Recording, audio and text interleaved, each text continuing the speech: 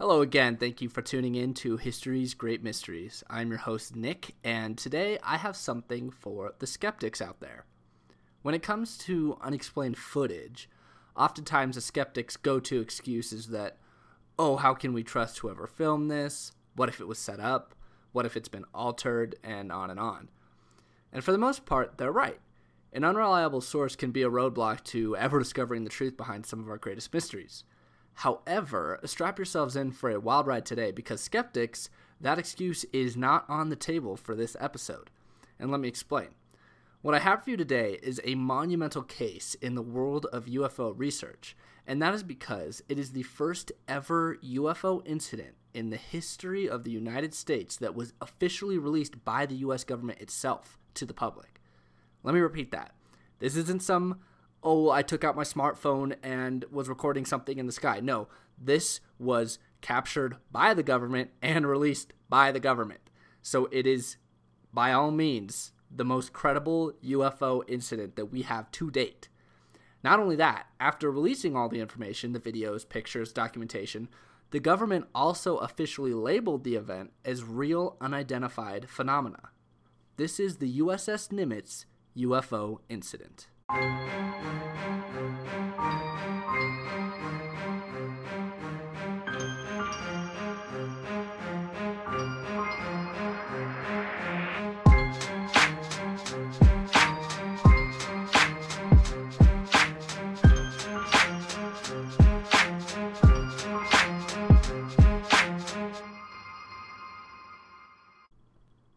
In November of 2004, the USS Nimitz Carrier Strike Group was sailing roughly 100 miles southwest of San Diego, California.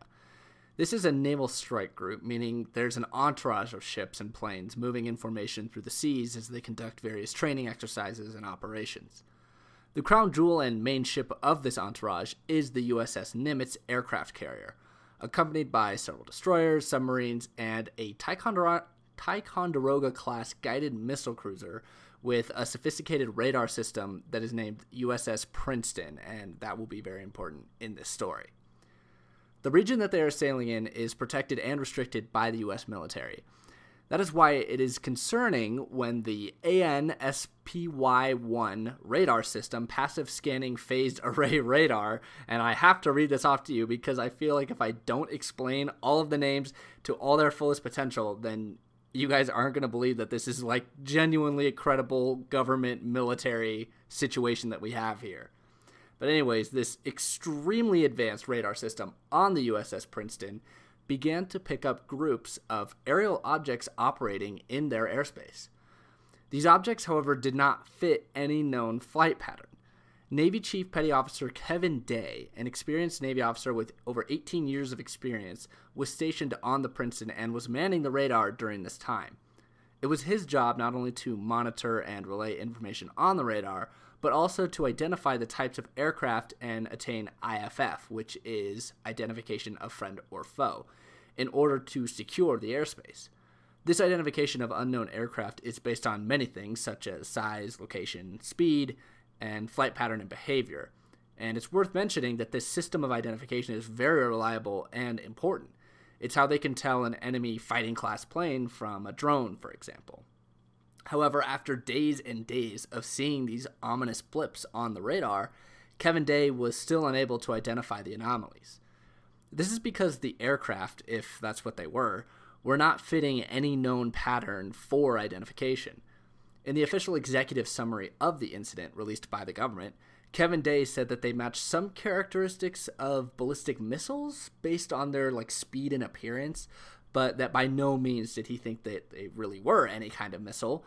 And this is because the objects would randomly appear in groups of 5 to 10 at a time, traveling close together and in the same direction. He reports that sometimes they would be flying at 80,000 feet, which is in the stratosphere, by the way, so way above any type of commercial plane.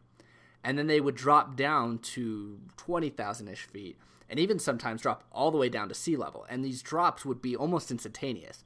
He would have them on the radar at 80,000, and then in the next second they're at 20,000 or at sea level. These strange objects, which they were calling AAVs, or anomalous aerial vehicles, would appear in this manner and then dart off at extremely rapid speeds completely off the radar. Kevin Day said he witnessed this time and time again throughout the early days of November. He said at first it was mostly just strange, but at no point did he really consider these radar objects as full-on threats, because he didn't have any reason to.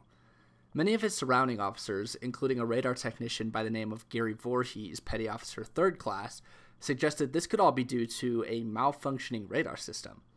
So all of the air control systems were taken down, recalibrated, and reinstalled in an effort to clear out the anomalies. However, when the radar came back online, the ghost tracks of these strange aircraft were now even clearer and more convincing. This group of highly experienced men and women aboard the USS Princeton were left scratching their heads wondering what these objects could possibly be, and furthermore, why they were there.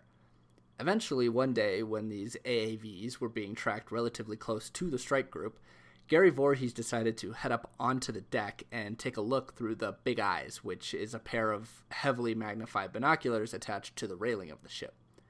Voorhees said that he pointed the binoculars in the direction of the objects seen on radar and was able to see small dots in the distance, hovering around and moving erratically in all different directions. However, the objects never came close enough for Voorhees to make out any distinguishing details. On November 14th, 2004, a flight training exercise was scheduled with several Boeing F-18 Super Hornets. The squadron was led by Commander David Fravor, a respected and experienced flight commander. That morning around 9:30 a.m., our friend manning the radar, Kevin Day, picked up yet another AAV flying near the area of this F-18 training exercise. He was then able to convince his commanding officer to let him investigate the strange blips that had been appearing for over a week now. This is when he radios into Commander Fravor and his squadron, and they are ordered then to abandon the air defense training and redirect their efforts towards real-world tasking. Commander Fravor is relayed the bearing of the unknown object and is tasked with investigation and identification to finally put to rest what has been bugging the radar all of November. As his squadron approaches the area, they are picking up nothing on their personal radar and can visually see nothing in the distance. Kevin Day is watching from the USS Princeton, and he can see as the F-18s are approaching the location of the blip on the radar. They're getting closer and closer, with Commander Fravor continually reporting that he can see nothing. At some point, an officer gets on the radio and asks if any of the F-18s have some kind of operational weapon system, which understandably scares the crap out of the pilots when they have to respond no. Eventually, Kevin Day reports over the radio that they have reached merge plot, which means that the squadron and the unknown object are so physically close together that the radar cannot distinguish them apart, and they look like just one big blip. Upon hearing this, Fravor and his squadron still can't see anything. This is why Fravor then rotates his F-18 and points a wing downwards to get a closer look towards sea level. And this is when he sees something incredibly strange. The first thing he notices is a disturbance in the water. He sees whitewater and waves crashing over an object that is sitting just below the surface. A fellow pilot also witnessing this, whose name I cannot give as she wishes to remain anonymous, said in an interview saying that it looked like an airplane that had just crashed into the water and was now sinking below the waves. Commander Fravor also corroborates this by his reports that the object in the water looked like the size and shape of a commercial Boeing 737. Then his eyes catch on something even more bizarre. Hovering just above the waves of the mysterious submerged object is a small aircraft, roughly the same length as their F-18s, but by no means the same shape. What Commander Fravor describes is an elongated Tic Tac, which is a name that stuck and has been the thing used to reference this ever since then, a Tic Tac, because the ship looks like a Tic Tac flying in the air. So he sees this white Tic Tac shaped object hovering just over the waves, darting back and forth over the submerged object. Again, he describes the movement as erratic, and even more unnerving, he says that the object did not have any kind of wings, exhaust plume, or rotor wash, which you would see from a helicopter. The History Channel show Unidentified does a great job of putting this into perspective, but let me explain the significance of this. First off, we have a trained observer, Commander Fravor, and all of his squadron describing this unidentified aircraft.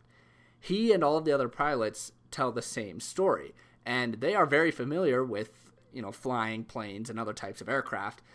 And they themselves are flying F-18s, which again is one of the most premier aircraft in the world at the time. So they see this thing with no wings, no exhaust plume, and no rotors that is flying and maneuvering around them with literally no discernible method of flight.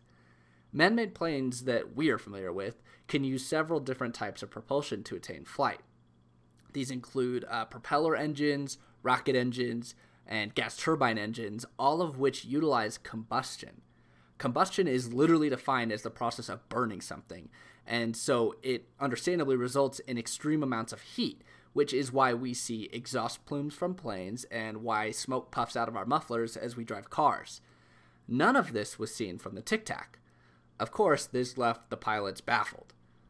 Commander Fravor reports that eventually, it appeared that the object became aware of their presence as his F-18 circled around. It's at this point that the object rose above sea level and then began to match the circular flight of Commander Fravor, and they were flying opposite one another in just like a matched circular pattern. This continued for a bit before Fravor decided to pull an aggressive maneuver and pull his nose down to cut off the angle of the object, all in an effort to get a closer look at it. And I'll actually just let him describe the rest of this incredible event to you in an interview that he was in, conducted by To the Stars Academy of Arts and Science. So here you go. So as I get down to I'm probably about 60 degrees nose low, pulling through the bottom, it starts to accelerate, and it has an incredible rate of acceleration, and it takes off and it goes south. And it takes off like nothing I've ever seen. It literally is 1 minute it's there, and the next minute it's like poof, and it's gone. The flight squadron is undoubtedly shaken up quite a bit by what had just occurred. I mean, this thing took off beyond the horizon in the blink of an eye. And someone eventually pipes up and suggests that they head back down to the water to investigate the other object that they had seen earlier and try to identify what it was submerged beneath the waves. But when they get to that location, the submerged object is gone and nowhere to be found. Back on the Princeton, Kevin Day notices something beyond belief. See, earlier in the day when the air defense exercise was still going on, there was a point in the training when the planes would separate for a while and then they would reconvene at a pre-designated rendezvous point that they referred to as the cap station. As Kevin Day is monitoring the radar, he notices the AAV jump, just as Commander Fravor described it, but what Day sees that the pilots don't see is that the object stopped roughly 60 miles away, and get this, it stopped at the exact location designated as the rendezvous point earlier in that day, the cap station. Day actually remembers speaking up on the radio and saying to Commander Fravor, "You're not going to believe this, but the bogey is now at your cap station." Now, this could just be a coincidence, but then again, maybe it isn't. At this point, the squadron heads back to the aircraft carrier, the USS Nimitz. As they land, some of them at least, are immediately spirited away for briefing into a secure location on the ship.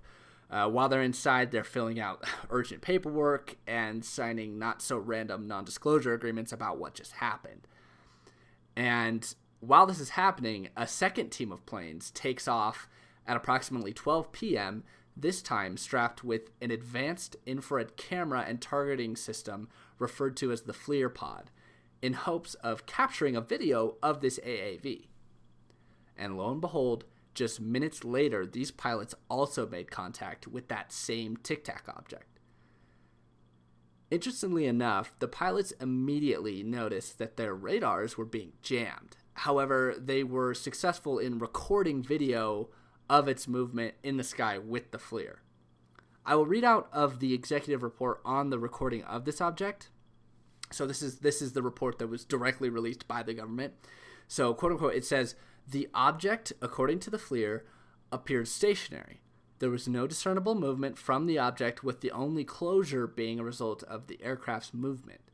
As Lieutenant," and the name is actually blacked out to maintain anonymity. So, as Lieutenant Blank watched the object, it began to move out of FLIR field of view to the left.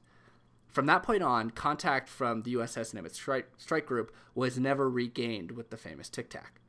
Now, if you guys want to watch this video for yourself, which I highly recommend, either go to my Facebook group, just History's Great Mysteries, and find my post about the USS Nimitz where I'll have this video linked, or go on YouTube and look up To the Stars Academy, and it's a profile with only 10 videos at the point of this episode. 10 videos, and the first video of which is titled FLIR 1 Official UAP Footage, and that is the raw video that I'm referring to that has no other kind of commentary around it. Now, if you do have this video pulled up, and by the way, please do not do this if you're driving a car, but if you do have the video up, there are several remarkable things that I'd like to point out. First off, the view in which we are introduced and we see this white Tic Tac against a black background. So that's the ship flying in the sky in infrared view. So what is white is quote unquote hot, and what is black is quote unquote cold. And what it shows when you only see that very organized white Tic Tac shape, what that shows is that there really is no exhaust plume. So it's flying through the air, or more accurately, hovering in the air. And anything that we have, like I mentioned earlier, gives off an exhaust plume. And if a standard plane was to fly through this infrared camera, you would see a heat signature behind the plane from this exhaust plume. You don't see it in the video. Secondly, towards the end of the video, the craft takes off to the left at a speed that is so fast that the FLIR pod can't continue to track it. Commander Fravor explained that the speed is nothing that man-made planes could ever even hope to achieve with our current technology, and even more, no kind of plane that he knows can hover and then take off like that. Back on the USS Nimitz, a U.S. government helicopter landed on the flight deck. From within the helicopter, several anonymous men begin to seize flight logs and other sources of information that have to do with the encounters. Classified hard drives, referred to as RMCs, they're data recorders that tell everything about a flight and its communication. These RMC drives were taken directly from the mainframe of the ship and flown off the Nimitz, never to be seen again. The radar tech Gary Voorhees on the Princeton is also visited by these strange men, where he was told to hand over all tapes and data from the radar station for that day. Clearly, the U.S. government was securing and concealing all information about this encounter. Furthermore, the video taken that day from the FLIR camera was briefly reviewed by Voorhees and his shipmates before it too was seized and carried away. And it's worth mentioning that this video that he saw on that day, when he talks about this years later, he says that when he watched it originally, it was much longer than the 2 minutes that we have now, and it was much clearer, more detailed, which tells me that along the lines in these past 13 years, something has happened to that video that has decreased the detail so much that we can't get the detail that he saw on that first day, where he says he got a really good look at this Tic Tac, that you could actually make out some distinguishing factors on the outside of the ship, to the point where he said it might have even had some sort of legs or landing gear at the bottom. But we watching this very grainy video will never be able to know. But anyways, that incredible piece of footage would not be seen again by the public eye until 13 years later in 2017, when the U.S. government made a historic move. All in one fell swoop, they released not only the video from that day on the Nimitz, but also 2 other UFO videos from the USS Roosevelt taken in 2015, along with information on a secret government program called the Advanced Aerospace Threat Identification Program, or ATIP. ATIP had apparently been investigating reports of UFOs all over America, similar to the USS Nimitz incident. And again, all 3 of these videos you can find on my Facebook group, along with all of the sources that I mentioned in this episode. But anyways, this revelation was huge. ATIP was tasked with identifying and analyzing unidentified aerial vehicles and establishing threat levels. At the helm of this program was a man by the name of Luis Elizondo, a former U.S. intelligence officer and military veteran. During his time running this program, Elizondo claimed that he gathered information on many, many UFO incidents, just as credible as the Nimitz incident. However, Elizondo did not get much attention or funding drawn towards his program, so much so that he actually resigned from the position. In his resignation letter, he voiced his concern that, quote unquote, certain individuals in the department remain staunchly opposed to the further research of unusual aerial systems interfering with military weapon platforms and displaying beyond next-generation capabilities. Elizondo went on to argue that underestimating or ignoring these potential threats is not in the best interest of the department, no matter the level of political contention. And to be honest, I have to agree with him here. He was hired at this program to investigate unidentified craft operating in U.S. airspace. So he goes out, he finds these things, he analyzes the information, and he demonstrates very clearly that, hey, yeah, there's credible military witnesses that are all describing unidentified aerial vehicles in our airspace with capabilities way beyond anything that the military currently possesses. And he isn't saying that it's aliens necessarily, but if some other foreign country has suddenly leapfrogged us in technology, we ought to know about that. And in any consideration, we ought to figure out what these things are in any way that you look at it, really, right? But like I said, Elizondo could not rally enough support for his cause due to the stigma behind anything having to do with UFOs, and AATIP has actually since then been completely defunded. However, we do have Elizondo to thank for the release of those 3 UFO videos and the revealing of the AATIP program, as it was his final act as head of the program to arrange for this information release to the public. So, whatever your position on the government's handling of the UFO topic, through this episode, you must have a belief when it comes to the USS Nimitz incident. So solidify that theory in your mind, because I am about to go over some of the most popular explanations and my own personal theory to explain this incredibly compelling incident that occurred over 15 years ago off of the coast of California. The first theory I have for you guys here is pretty much centers around equipment malfunction and a series of misinterpretations. So there are those who like to point at the radar and the other equipment used on that day as malfunctioning, and that could explain much of what occurred on that day. The explanation goes that much of the unexplained movement and the characteristics of these unknown objects were falsely relayed by the faulty radar system, and again, they had already been suspecting the radar system of inaccuracies. Furthermore, it is possible that maybe something was out there that was being picked up by the radars, but that by no means was it some kind of advanced technology craft. And instead, it was most likely a series of misinterpreted natural phenomena like weather balloons, like water spouts, drug runners, etc., etc. Of course, you're thinking what I'm thinking, in that this explanation seems maybe a bit lacking. How could the radar systems be completely taken apart, recalibrated, and then continue to malfunction?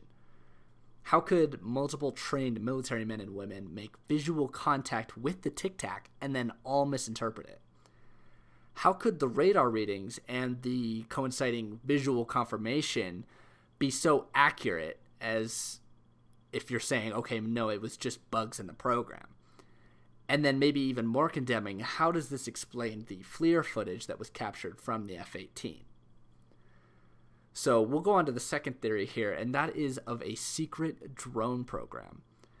So this might be a little bit better of an explanation, in that the military is running some kind of super secret, super advanced drone program that the pilots and the officers had no knowledge of.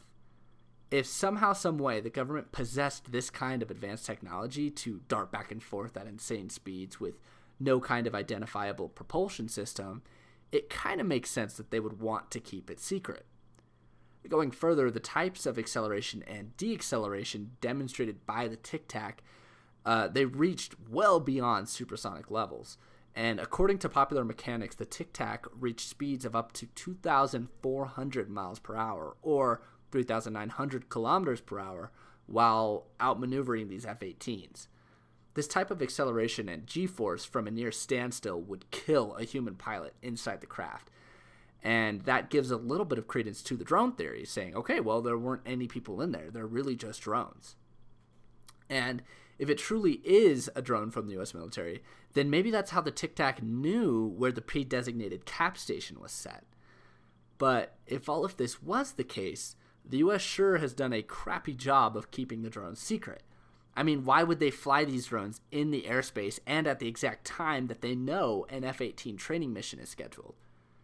Why would they ever let video of these of the drones and information of the scenario be released to the public?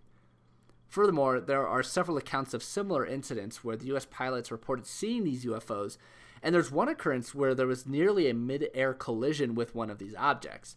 And this near tragedy actually prompted a full-on mishap report to be filed. And I'd have to ask, I mean, would the U.S. military really test these drones so haphazardly? So this leads us into our third theory, and that is of foreign super technology. And this is more of a foreboding theory, but it's that some other country, be it Russia, China, Japan, etc., has suddenly leapfrogged the U.S. in military technology, and they are responsible for the Nimitz event.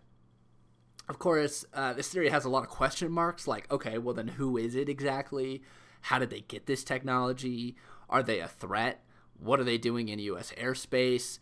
And a lot of these questions have literally thousands of answers, and each seeming less likely than the previous. There's also no real way for me to disprove this theory, but it brings me to a good point. If there is any possibility that this Tic Tac is technology belonging to a foreign country, shouldn't we be doing everything in our power to figure it out, to understand the implications? And maybe the fact that we aren't investigating this theory might actually speak to the government's, they're convinced that this isn't the explanation. It might speak to the unlikelihood of this being the actual reason and the actual explanation for the Nimitz event. So that will actually bring me to the theory that you've all been waiting for, and that is the theory of aliens. Now, while it's probably, the most improbable and extravagant theory, it does fill in a lot of the holes that many of the other explanations could not fill in. And so let's just go into a few of them. It would explain how the movements of the aircraft seems to defy the laws of physics. It would somewhat explain the mysterious submerged object, and that is, at least if you allow the possibility of USOs, or unidentified submerged objects, that seem to be interacting with the Tic Tac in some way. It would explain how the crafts are seen dropping in and out of the stratosphere.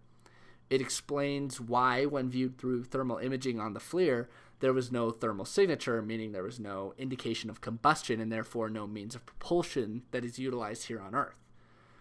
For those of you who listened to last week's episode, I actually spoke about Bob Lazar and his claims that he had information about secret alien technology from his time working at Area 51. His explanation of anti-gravity propulsion actually fits perfectly with the movement and the appearance of the Tic Tac in the FLIR video. And then one of the other videos that was released, a video that's referred to as the gimbal video, is even more eerily similar to the type of craft that Lazar has been explaining for years. It is possible that these crafts are the types of craft that Lazar used to work on. The alien theory would also explain why this case was taken and investigated by AATIP in the first place, as opposed to some other governmental office like in the Department of Defense. Now, I had to do some soul searching when it comes to my own personal theory, but I believe that I have come to my own conclusion to explain what really occurred during the USS Nimitz incident.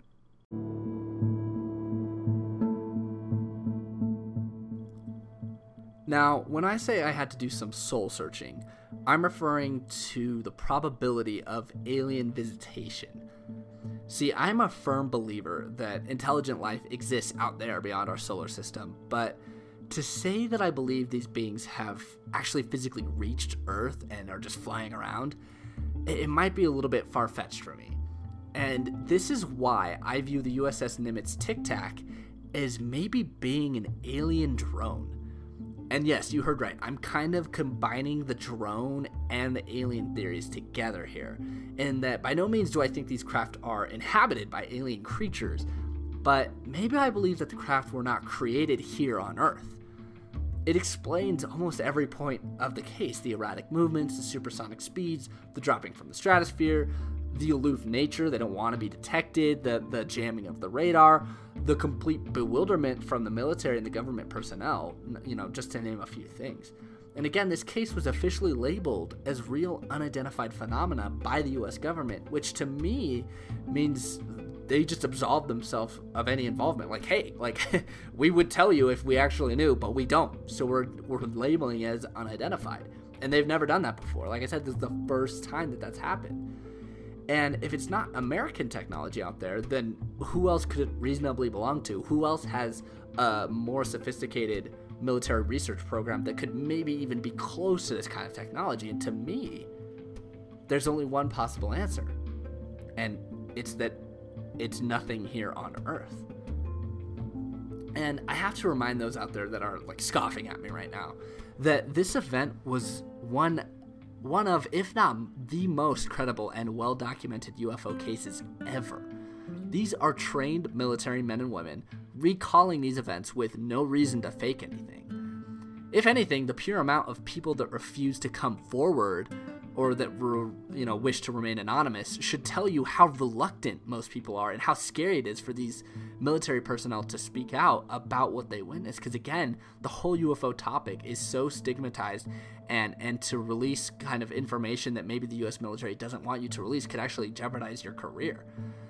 So I'm sure that they and many others close to the situation have spent countless hours trying to come up with rational explanations for what happened, because it would make their life so much easier if they could come up with a rational explanation, but they just can't. And, they can't say, oh, this was a US drone, it must have been, or oh, this is a weather balloon here, or oh, yeah, it was a radar malfunction here. But because they can't, it speaks volumes to me personally. And even today, like I said, the US government cannot offer us any kind of answers. Now, if you ask me the reason why these alien drones are here, I couldn't really tell you. To me, through incidents like this one, it seems like these drones are investigating our environment, maybe our atmosphere, our ecology, and I don't think they pose an immediate threat, but I do wholeheartedly believe that we should be doing more to get to the bottom of it, to find the answers. And because we could be doing more, we very well could be doing more. And I think another likely theory that, I'm not going to completely poo-poo it, is the fact that maybe there is someone out there that possesses technology beyond the reach of the US military. But with either explanation of mine, and like I've hit on before, it's imperative that we do everything in our power to investigate. And that's why it's so frustrating to me to hear that AATIP has been defunded and is no longer in operation. But it's also why it's uplifting for me to hear that in April of 2019, the Navy officially acknowledged their shortcomings in reporting UFO events, and in response is drafting new guidelines for pilots and other personnel to follow when reporting such occurrences. And this could be huge for UFO research moving forward. If we have any kind of luck at all, I think in the near future, with these new guidelines, we are going to see more and more credible sources come forward with situations just like the USS Nimitz incident, namely probably military sources, where we can really sit down and just start an open dialogue. And even the most skeptical of people will have to start saying, okay, how do we explain this? What's happening? And like I said, open dialogue like that is what's going to get us the answer. Because I can talk about it all day, but I will admit that I probably have a little bit of a bias towards this discussion, towards this UFO research topic, and that, logically I do think it's true that there's life out there, but I probably also really want it to be true. And so I might not be the most unbiased source. As I was giving this episode, I was just trying to really give you guys the facts. And when it comes to the USS Nimitz incident, you can be skeptical about it. I mean, there are some things that are very unknown. There's some logical-ish explanations, I guess. But like I said, if we're lucky, we're going to keep having these kind of occurrences happen. They're going to be well documented. We're going to keep getting more videos, and then we're going to have to really sit down and be like, wow, what is happening out there? And most importantly, we still have not answered what happened out there on the coast of California in 2004.